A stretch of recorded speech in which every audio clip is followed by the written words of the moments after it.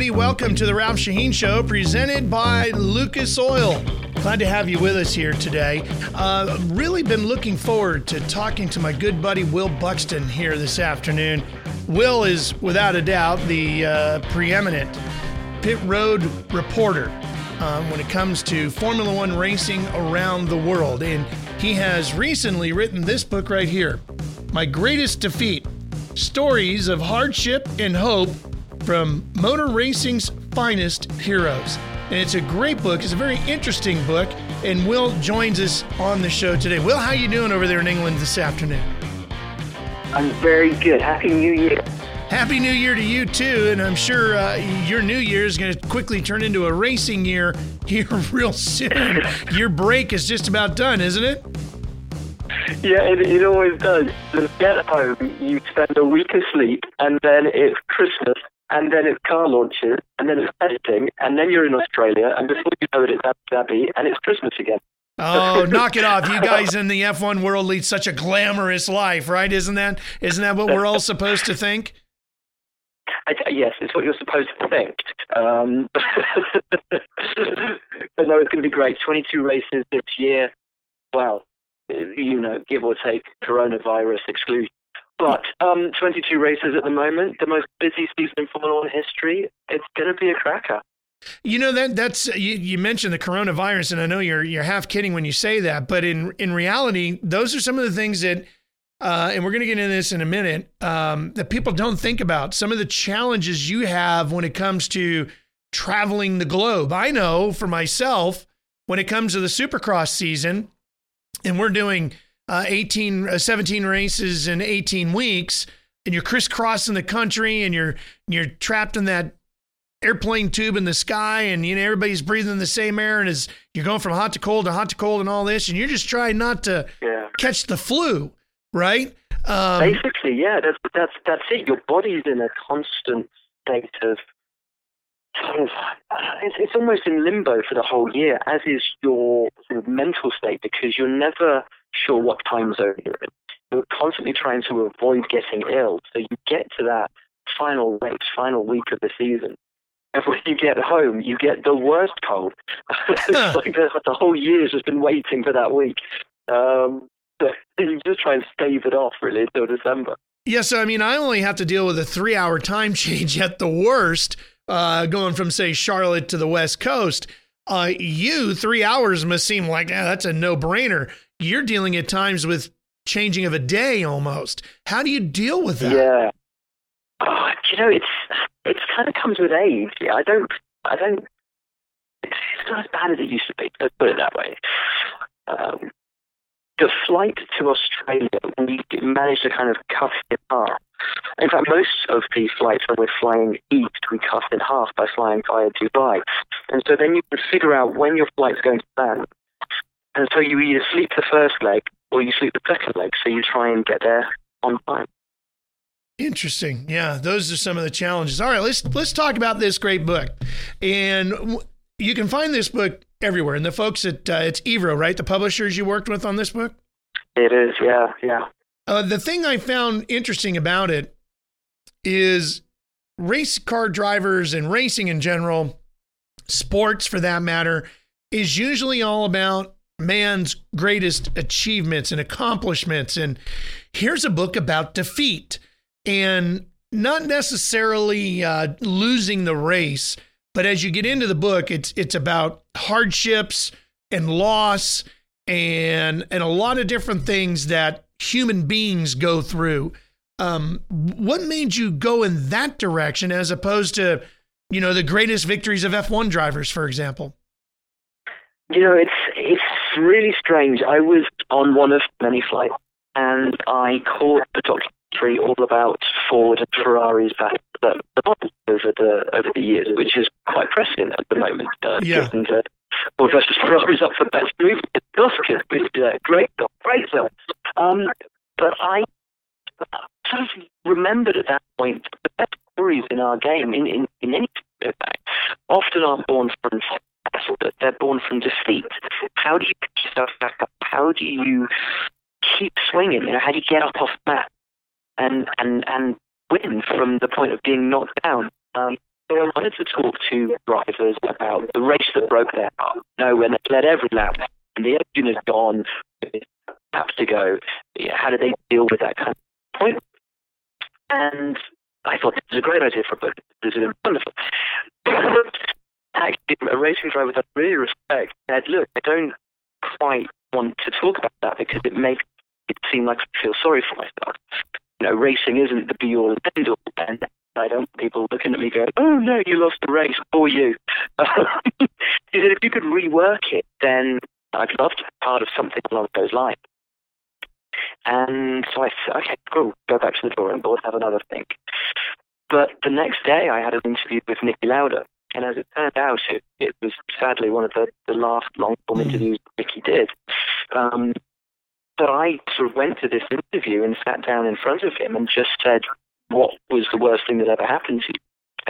Expecting him to talk about the Nürburgring accident and the fire and coming back from that. And it was actually when he ran Lauda Air and they lost the plane over Thailand. Yeah. And everyone was killed. And he headed up the investigation into the crash, and he fought Boeing, fought tooth and nail to clear the name of his pilot, because he knew that something had gone wrong with the plane. Eventually it was proven that something had gone wrong with the plane, which now can't ever go wrong with a plane again, and that was all because of Niki, dogged, determined. You know what Niki was like. He got a bone between his teeth and he wouldn't let it go, and that was Niki. And that, he said, was his worst moment. He went to every funeral. He was on constant speed dial for any of the families of the people in that plane that lost their lives. And he made it his personal mission to clear the names of his pilots. And from that point, I realized that while the people I would talk to would be my great heroes from motor racing, I realized that their story probably wouldn't be about racing. And as it turned out, they were about very human things. They were about, it could affect us all, but we often don't talk about it. And it showed that, I think, under the helmet, under the visor, under the racing suit, these guys are, they're just people, they're human. And it was an amazing journey to hear from them. These great heroes of mine, so people open up about things they maybe hadn't talked about. Yeah, so you mentioned like the Niki Lauda story. Yeah, the Nürburgring story, you would have figured that's a no-brainer. That's the one he's going to talk about. Which was the one that surprised you the most? There are a few, actually. There were a couple of interviews I did with guys that I really didn't know. So Bobby Unser, I'd never met before. Jeff Gordon, I'd met a few times, but I didn't know him. Jimmy Johnson, I'd never met before. And it was really with the guys that I didn't know, how open they were with me. Rick Mears is a great example, was really, really open. So they were surprising in a really positive way, that they were very open and put their faith and their trust in me. I think Jeff's one was a real surprise for me, because we got to the end and we were both quite emotional about it. And he said, I know why I'm emotional, but why are you emotional? And I said, because with the exceptions of the 4 Winston Cup, Jeff, you and I have had a very similar life. Yeah. Yeah. Well, and for those that haven't read the book yet, for Jeff's story, it's about his marriage and his personal life and the impact his first marriage had on his life and his relationship with his family and his stepfather and his mom and all that. And it certainly is not something that Jeff talks a lot about. Those of us that are good friends with him lived through it with him, but it's not something he talks a lot about, but he does talk about it in My Greatest Defeat, the Will Buxton's recent book. The other thing I wanted to know... His manager was so annoyed because he'd just written his autobiography, and he was like, damn it, why didn't he keep this for the book? Well, it's funny you say that, because I've read Jeff's book too, and you're right, he didn't necessarily go into deep dive detail in there, did he? But he did go a little bit further with you, and I think that's one of those things that's a credit to you, in that he felt comfortable to time, right? And that's what. Thank you. Well, but listen, as a fellow journalist, that's what it's all about, right? You have to develop that confidence in who you're interviewing or talking with, that they're willing to open up to you that way and give that story. And Jeff apparently did that day, and you were the lucky one to get it out of him. And it's a great chapter in your book. You know, one of the things I was thinking about as I was going through this is that because it is such a different topic of conversation, racing takes and it gives, right? And you see that throughout this book because there is a lot of story of heartbreak and hardship, of loss, tragically, for some of these men. And that give and take is such polar opposites, right? The ultimate highs and the ultimate lows. Did it change your perspective at all on motor racing and how it can impact one's life if you get so deeply involved in it the way we all have? Yeah, it's a funny thing, actually, and it comes at a time when, particularly in the UK and I think around the world, really, you know, as men, we're being told that it's okay to open up and to talk about the things that, you know, for maybe the older generations they didn't talk about, which was their feelings or their emotions, or if they were struggling from a mental health perspective, that actually it's okay to talk about it. You know, we think if we walk down the street and we sprain our ankle, and a week later it still hurts, we go and see the doctor. But if we've got something, you know, in our head that's not working right for us and we can't get past it, we're just supposed to deal with it. You know, man up, be a man about it. Why wouldn't you go and see somebody about that? It's the most sort of used muscle in your body because it's constantly active, your brain. There's got to be a point at which it, you know, gets stressed. So, you know, racing and racing drivers, I've always known, are singular-minded and motivated by, obviously, their success at the expense of all else, and can be very selfish in that pursuit of glory. But what surprised me was how they then reflected back on their lives and or even how they dealt with things at the time, whether they had consciously put their emotions to one side, or whether it had just happened as a matter of course to being a racing driver. Because as racers, you know, if you screw up a corner, you miss the apex, you can't think about that. You've got to be concentrating on your next braking point in your next corner, otherwise you'll screw that one up as well. And there's a lot of damage that can be done if that's how you approach life. You don't deal with the things that you've gone through. Well, then you don't have the tools to deal with them if they occur again. How do you, as a racing driver in the racing world, deal with being a human being in the real world? And that's a real eye-opener. Interesting. We're talking with Will Buxton, author of My Greatest Defeat, renowned F1 pit lane reporter. We're going to be right back with more with Will here on the Ralph Sheheen Show, presented by Lucas Oil. And in fact, holding the complete engine treatment from Lucas Oil right here. If you're having any issues with your engine, put this baby in there, and I promise you, it's going to run a lot better. We'll be right back. There is less than 1/100th of an inch of motor oil protecting your car's engine. Friction and heat causes engine oil to experience thermal breakdown, weakening its ability to protect the engine and its parts. Lucas Heavy Duty Oil Stabilizer is specially formulated to resist thermal breakdown, protect vital engine parts, and extend the life of your engine. It also stops smoking, knocking, and oil consumption in worn engines. Lucas Heavy Duty Oil Stabilizer. Keep that engine alive. I can work in 14 different states. I have world-class facilities. I get to work in an air-conditioned and heated shop. I have great paid health care. I get a tool allowance. There's an educational allowance as well. Yeah, career growth opportunities are amazing. This is a great career opportunity for the ladies as well. I get to work for a great company and brand in Hendrick. With a variety of dealerships nationwide, you can become part of a great team. Apply today at workathendrick.com. Welcome back to the Ralph Sheheen Show, presented by Lucas Oil. Of course, I want to encourage you to stop by speedsport.com, our website, and subscribe to Speed Sport. We've been around for 85 years. That's even longer than Will Button's been on pit road in F1.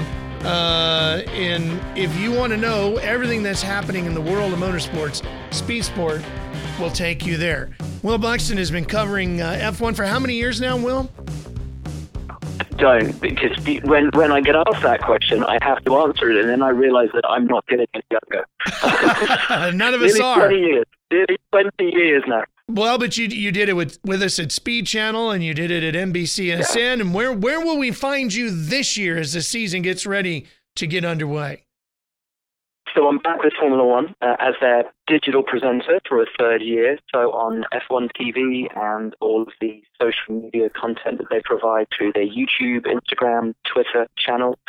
I'll be back on the Netflix Drive to Survive series for season 2 as well. That gets its premiere certainly. Actually, we're getting a special showing tomorrow, but I think it launches middle to the end of the month on Netflix.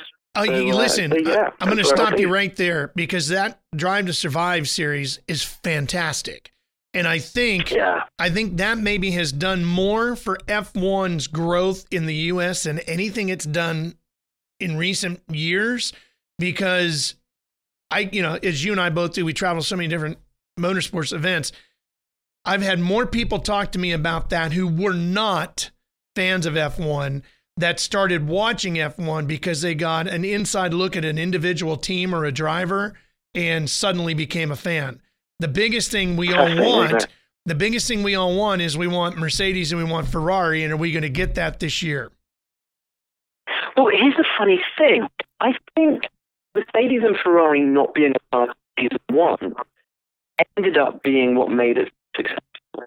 Yeah, I'll agree with that. Because if they'd been there, they would have probably concentrated on the championship fight and Lewis and Vettel and all that. But not having them, I had to search for the other stories. So they found these great human interest stories. They found Gunther Steiner, and they found Max and Daniel, and all of the stories and all the stuff that wouldn't have cropped the surface. Unlimited access to Charlotte before you became this amazing thing, so actually did them a favour.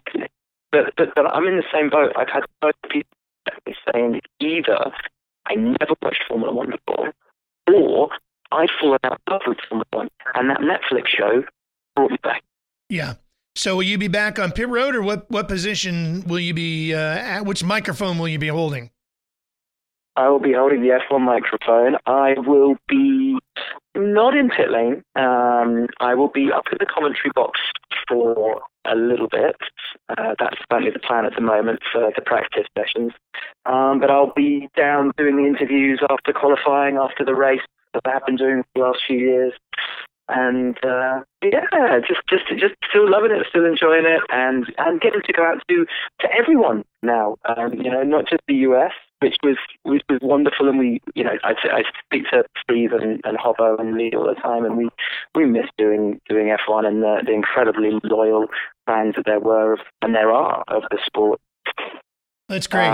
But yeah, I get to sort of talk to the whole world now, which is mad. Which means you get to sell my greatest defeat to everybody around the world, as we're showing the book here once again, written by Will Buxton. And in this book, Will, sadly, human loss, the loss of life is a big part of this. And it's kind of interesting because it's, Bobby Unser talking about the loss of his brother, or, Mario dealing with the loss of Ronnie Peterson, a teammate, that sort of thing. That's all part of this as well. Did you find that a little bit different with these drivers and how it impacts them when it is the loss of somebody close to them and they still have to go out there and compete? Yes. It's very much how do you get through it, how do you get past it, and Jack Stewart and Emma Fittipaldi talking about the losses that they'd experienced in their careers, and actually for both of them, talking about when Jochen Rindt was killed at Monza, and how Jackie was in flood of tears and pulled his helmet on and actually ran the fastest lap he'd ever run at Monza in the immediate aftermath. But for Emma, it was a similar story because Jochen had told him that morning that he wanted Emma to replace him in his Formula 2 team for the next season. And 3 hours later, Jochen's dead. Yeah. But the one that really surprised me the most was Dario. Because we talked about Dan Weldon, but it was the conversations about Greg Moore that really hit me and really impacted me.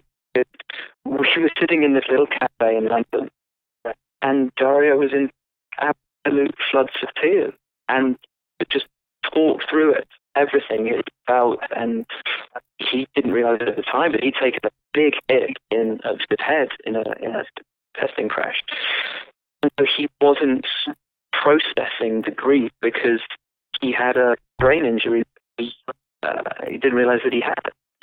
So all of these things were compounded. And we got to the end of that and sort of had a big hug, and he said, I didn't know how much I needed to get this out, how much I needed to actually cry about this, because I haven't talked about it in ages. So that was an amazing one. Greg Moore had a huge impact on so many people. It's incredible what Greg meant to so many in the sport. Yeah. I think the greatest quote that was in your book was Jackie Stewart saying that racing drivers are weird animals. That is really spot on in so many ways if you're close to the sport, and it doesn't matter which part of the sport you're in, you see that.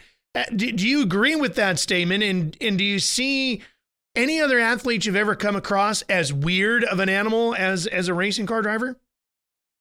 No, none. Because they almost have to suspend who they are as people when they get in the car. I spent a lot of time with Daniel Ricciardo, who we see as being this very jovial, happy, doesn't take anything serious guy, always a smile on his face. And yet, when he pulls that helmet on, the smile almost is wiped off his face as the chin piece of the helmet sort of closes down over his. He's a completely different character when he is out of the car. Sebastian Vettel is another prime example.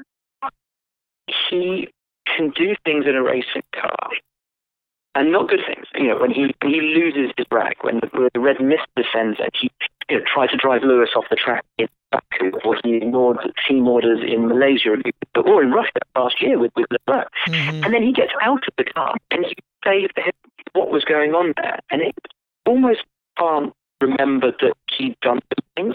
He certainly can't admit to it, because this morally guided person out of the car almost can't recognize the person that he had to become in the car in order to win.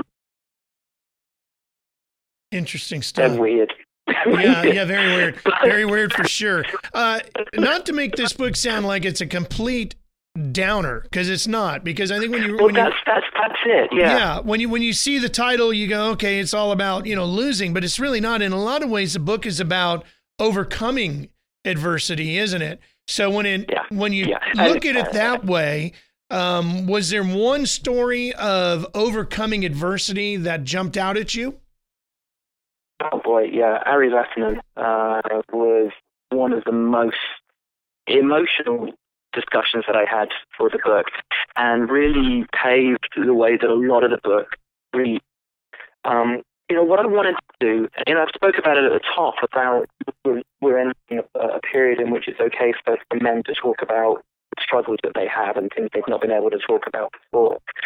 And what I wanted with this book is for people to read the stories of their heroes and maybe to recognize something that they've experienced in their own life in the words of their heroes. And then if their heroes could admit to being fragile and weak, and it not being a bad thing, then it would allow them to talk about it with their friends, with their family, because, hey, look, Ari Vatanen, Jackie Stewart, Jimmy Johnson, Jeff Gordon, Sebastian Loeb, Damon Hill, Alain Prost, whoever it might be, they can talk about it. They can admit these things, and it doesn't make them any less of a man. It doesn't change the fact that they are a world champion. Yeah. That they can talk about these things.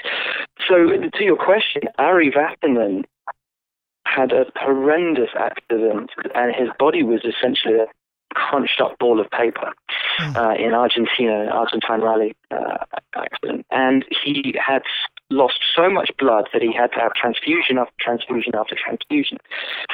And in his convalescence, he descended into a very deep depression, and he couldn't pull himself out of it. And at this point, he reads an article in about the death of Rock Hudson, who was one of the first big celebrity deaths from AIDS. And Ari read up on AIDS and the HIV virus and wanted to know everything about it, and convinced himself that he had it, that he had contracted HIV through one of the blood transfusions that he'd had in Argentina. And that not only did he have it, but that he'd managed to transmit it to his children and his wife, and they were all going to die. And he was convinced, to the point where he was ready to commit suicide. And he pulled himself back. And, you know, it's the strength of the human mind to, in the first instance, take you to that place.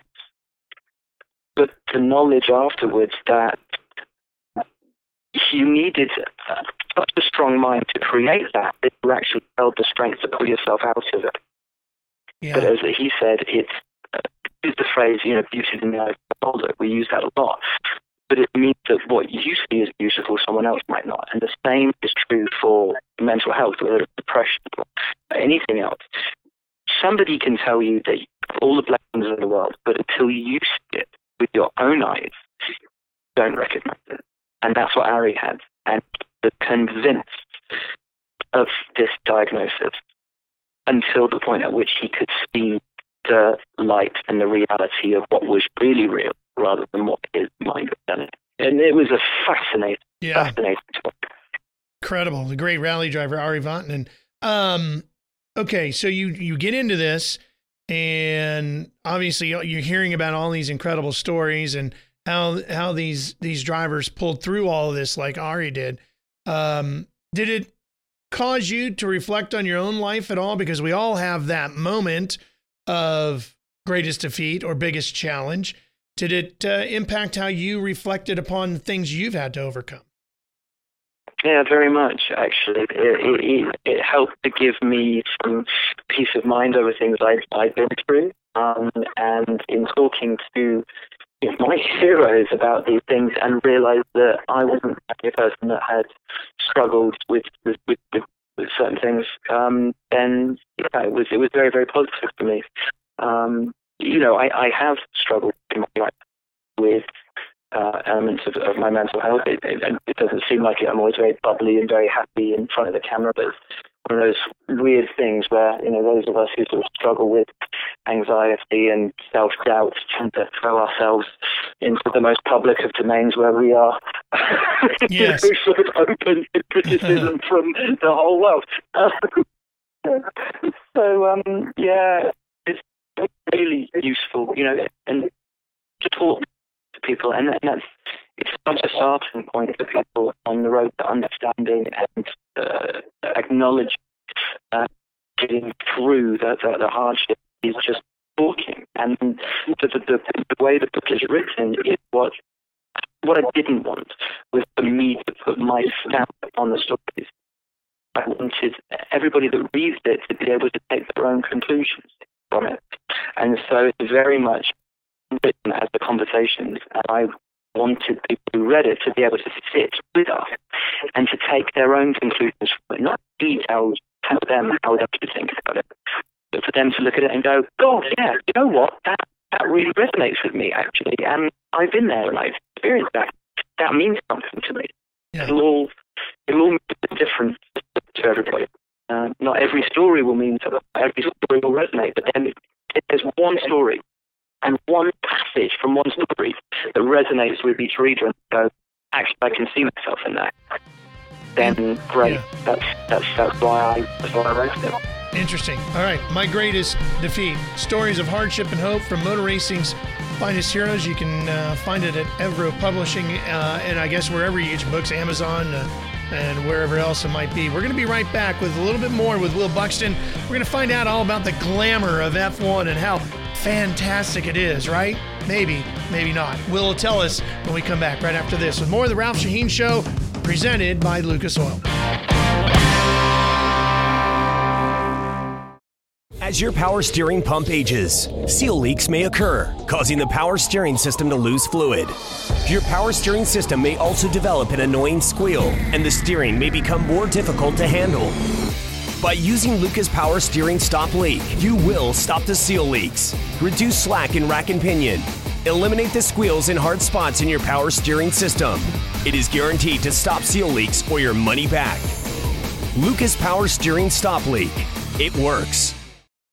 We might be a tick over 80 years old, but we have no thoughts on slowing down. And who said reinventing yourself isn't fun?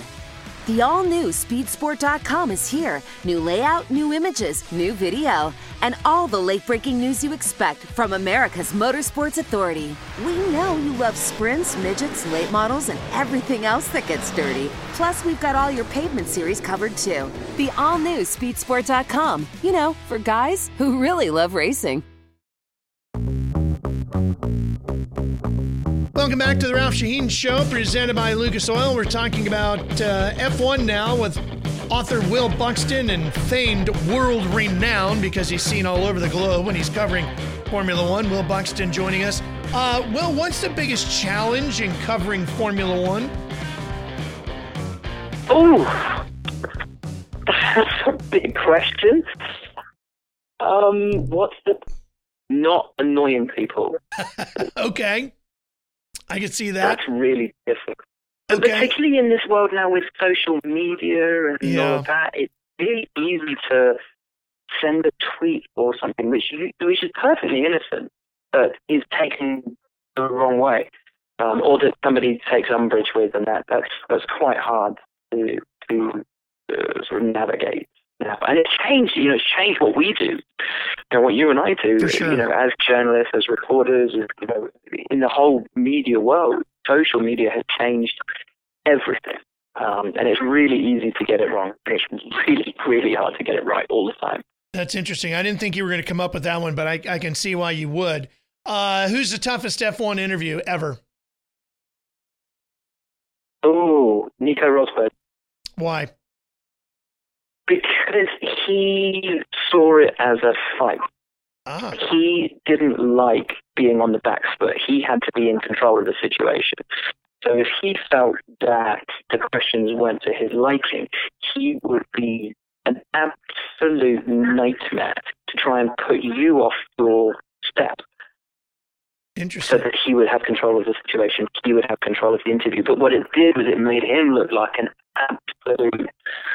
Well, I don't want to read, but it didn't make him look as good as it could. Let's just say that. Okay. Toughest part of living the F1 season? Well, not being at home, not seeing your friends and your family, and missing birthdays, wedding reserves. My little girl's 10.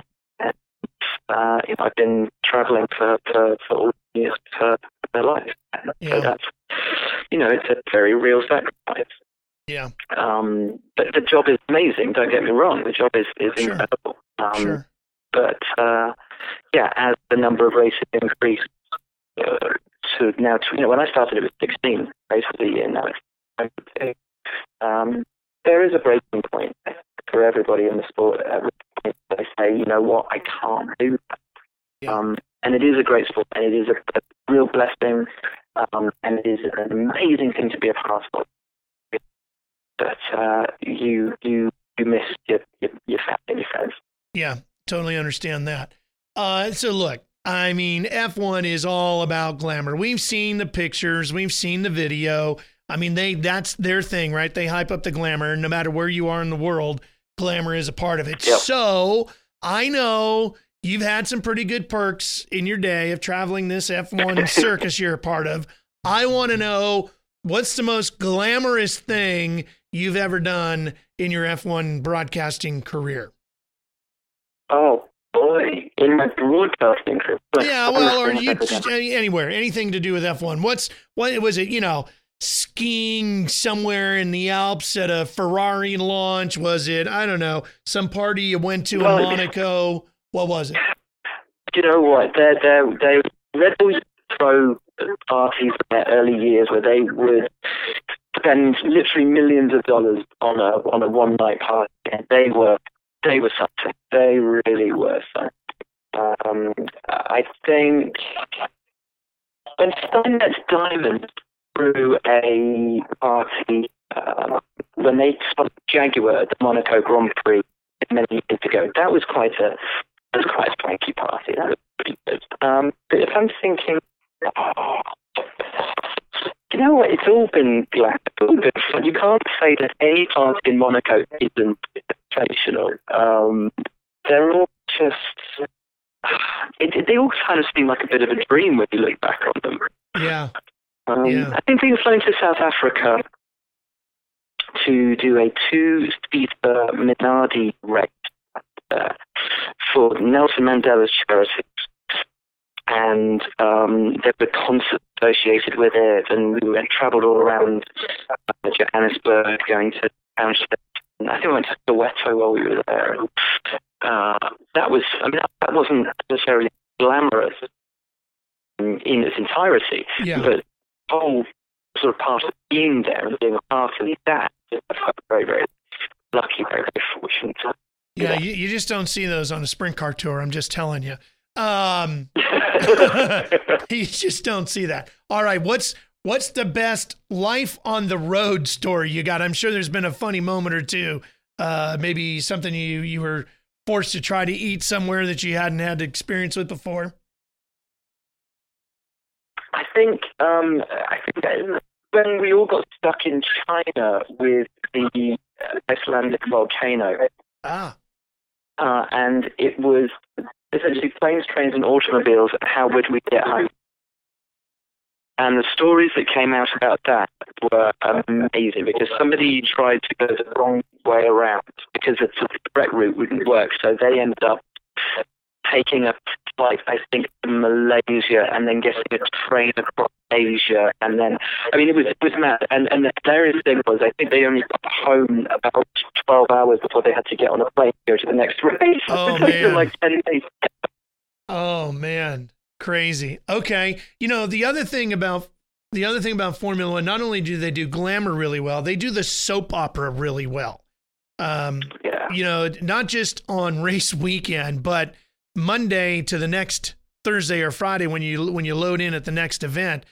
The drama of F1 is epic, as we saw in the series that you were talking about on Netflix, which we're all looking forward to again. How is it that they do that?